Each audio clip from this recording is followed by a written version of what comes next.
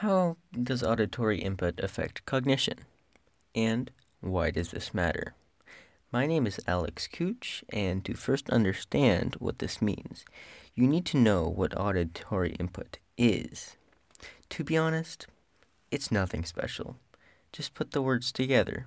Auditory, as in the auditory system of the five senses, and input, as in sound being inputted into your brain. Next, one must know what cognition actually is. Merriam-Webster, a dictionary and thesaurus website, states that cognition is a synonym for thought. The topic of today's discussion would then be, basically, the effect of sound on thought. So, how does the sound reach the brain, and where does this affect? To sum up what the NIDCD says, first, sound is a vibration. These sound waves are caught by the outer ear and travel through the ear canal and hit a small membrane called the eardrum. So when people say, "Oh, you're going to break my eardrum with all that racket," that is what they're really referring to, that small membrane.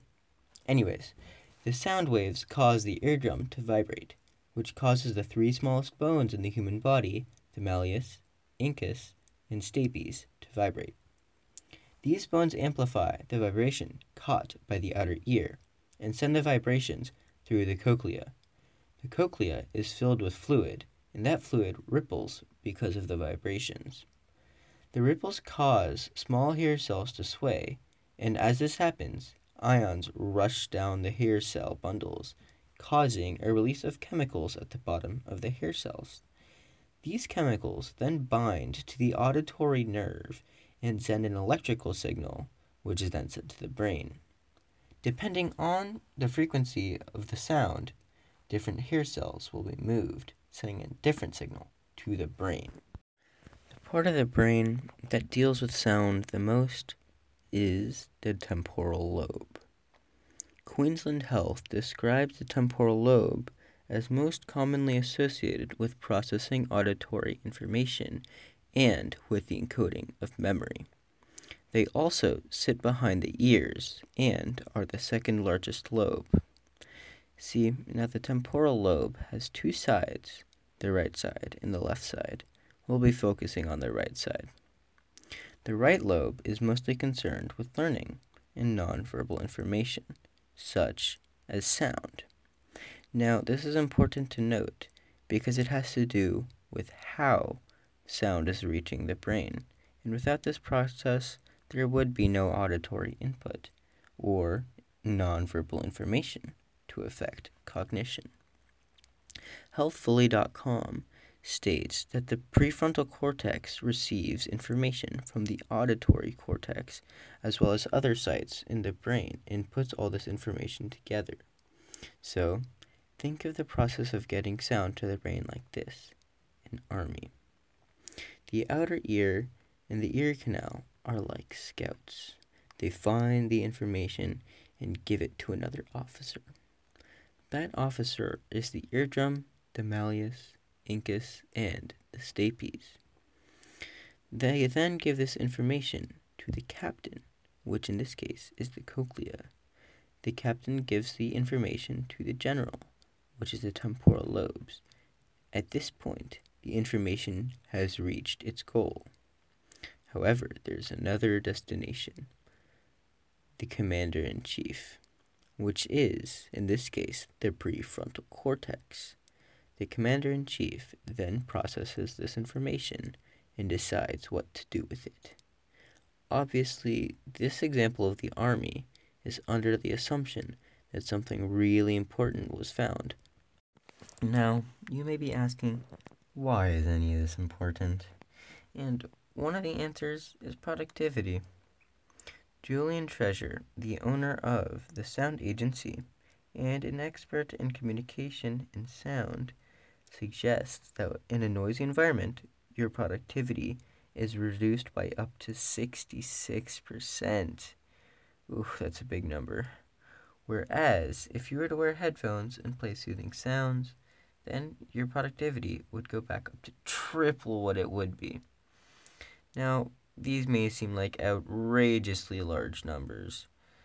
However, Mr. Treasure states that your brain has a very small bandwidth for processing input, and you have to choose who and to what you are listening to. Your brain will attempt to listen to other people's voices in a noisy environment or another sound, which could possibly distract you and decrease your productivity. Whereas white noise, described as ambient soothing sound, could increase your productivity by creating an environment with little to focus on but what you are working on. An example of white noise could be Buddhist hymns or birdsong. This could theoretically suggest that when someone is taking a test or an exam, silence is actually less beneficial than soothing sounds. So then, when considering a person's future, which could or could not be determined by a test or exam, such as the SAT or IB exams, silence could be less beneficial than soothing sounds. This may seem unimportant to someone who's not in school, however, it really is, as a promotion in a company could be more easily secured through a better auditory work environment. You could become more productive and maybe produce work of a higher quality. So, what are these supposed soothing sounds, and how do we actually know that they're beneficial? Julian Treasure suggests that birdsong is one such soothing sound. He suggests that birdsong is soothing because birds can be heard singing when there's little danger, and it is when they're quiet that you should be worried. Humans had evolved to notice this, and it has become largely unconscious. The bird song is affecting cognition by increasing focus and productivity. So, I want you to picture something. Some old person sitting on their porch, listening to their music, but with the intention of keeping themselves smart. You'd tell me I was crazy, but I'll tell you that I'm not, and that it really isn't crazy. According to Xu Yutai, Ling Chun Wang, and Yuan Hong Yang, who did an experiment on the effect of music intervention on the cognitive and depression status of senior apartment residents in Taiwan, Buddhist hymns slowed the cognitive decay of some healthy residents. This is important to note because the soothing sound of Buddhist hymns was able to influence the rate at which several people's minds declined. Their minds. That's kind of crazy that some sound was able to do that. These Buddhist hymns, which are the auditory input in this case, affected the thinking of the senior citizens in Taiwan, as shown by the lack of decline in the Mini Mental State Examination, or MMSE, which was stated to assess cognitive function by those who ran the experiment. Tai and those who ran the experiment concluded that Buddhist hymns may slow the cognitive decline of healthy people. Knowing that something so simple as listening to music could do such a great thing, the question really must be asked, why don't more people do this, or even know about it? The study was made in 2015, which was 5-ish years ago, considering this year is 2020. Tai and the other researchers stated that long-term follow-ups are required to verify the effect of music intervention on cognitive function. However, at least 4 years have passed, and there was no update on the paper they published. This uncertainty in the results mean that people are less willing to believe the results. However, researchers found this information over an entire year's time, that being November 1st, 2008 to December 1st, 2009, which indicates that there's going to be credibility due to the extended period, as well as the fact that this was made by professionals. If there were to be mistakes, maybe one or twice, it's doubtful that they would be repeated over and over and over again, and no one would notice them. Then there is H. Fukui, A. Arai, and K. Toyoshima, who found that the secretion of 17-beta estradiol and testosterone, hormones that are supposed to have preventative effects on Alzheimer's disease, is significantly increased by music therapy.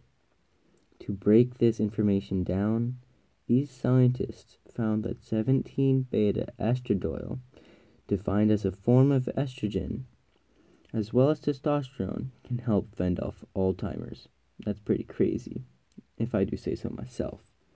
And music therapy is able to increase the amount of these hormones that are released, which is actually kind of cool. So, the act of listening to music is beneficial to humans in and of itself. So, listen to that song that you love, and more hormones get released. Fukui and the other researchers also found that there are no differences in physical factors of music conditions between listening to the music and musical therapy, which means that increasing estrogen and testosterone can be done whenever, and no musical therapy is actually needed. Though the information gathered by these people... Though the information gathered by Xu Yutai, Ling Chun Wang, Yun Han Yang, H. Fukui, A. Arai, and K. Toyoshima, it can be said that cognition is influenced by auditory input by slowing the decay of the mind, as Alzheimer's is a form of decay in the mind. Then there is H. Fukui, A. Arai, and K. Toyoshima, who found that the secretion of 17-beta estradiol and testosterone, hormones that are supposed to have preventative effects on Alzheimer's disease, is significantly increased by music therapy. To break this information down, these scientists found that 17-beta estradiol, defined as a form of estrogen, as well as testosterone, can help fend off Alzheimer's. That's pretty crazy, if I do say so myself. And music therapy is able to increase the amount of these hormones that are released, which is actually kind of cool. So, the act of listening to music is beneficial to humans in and of itself. So, listen to that song that you love, and more hormones get released. Fukui and the other researchers also found that there are no differences in physical factors of music conditions between listening to the music and musical therapy, which means that increasing estrogen and testosterone can be done whenever, and no musical therapy is actually needed. Though the information gathered by these people... Though the information gathered by Xu Yutai, Ling Chun Wang, Yun Han Yang, H. Fukui, A. Arai, and K. Toyoshima, it can be said that cognition is influenced by auditory input by slowing the decay of the mind, as Alzheimer's is a form of decay in the mind.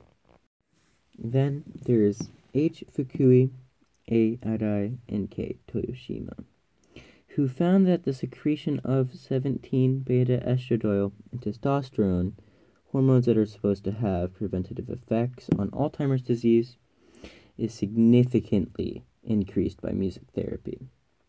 To break this information down, these scientists found that 17-beta estradiol, defined as a form of estrogen, as well as testosterone, can help fend off Alzheimer's. That's pretty crazy, if I do say so myself. And music therapy is able to increase the amount of these hormones that are released, which is actually kind of cool. So, the act of listening to music is beneficial to humans in and of itself. So, listen to that song that you love, and more hormones get released. Fukui and the other researchers also found that there are no differences in physical factors of music conditions between listening to the music and musical therapy, which means that increasing estrogen and testosterone can be done whenever, and no musical therapy is actually needed. Though the information gathered by Xu Yutai, Ling Chun Wang, Yun Han Yang, H. Fukui, A. Adai, and K. Toyoshima, it can be said that cognition is influenced by auditory input by slowing the decay of the mind, as Alzheimer's is a form of decay in the mind.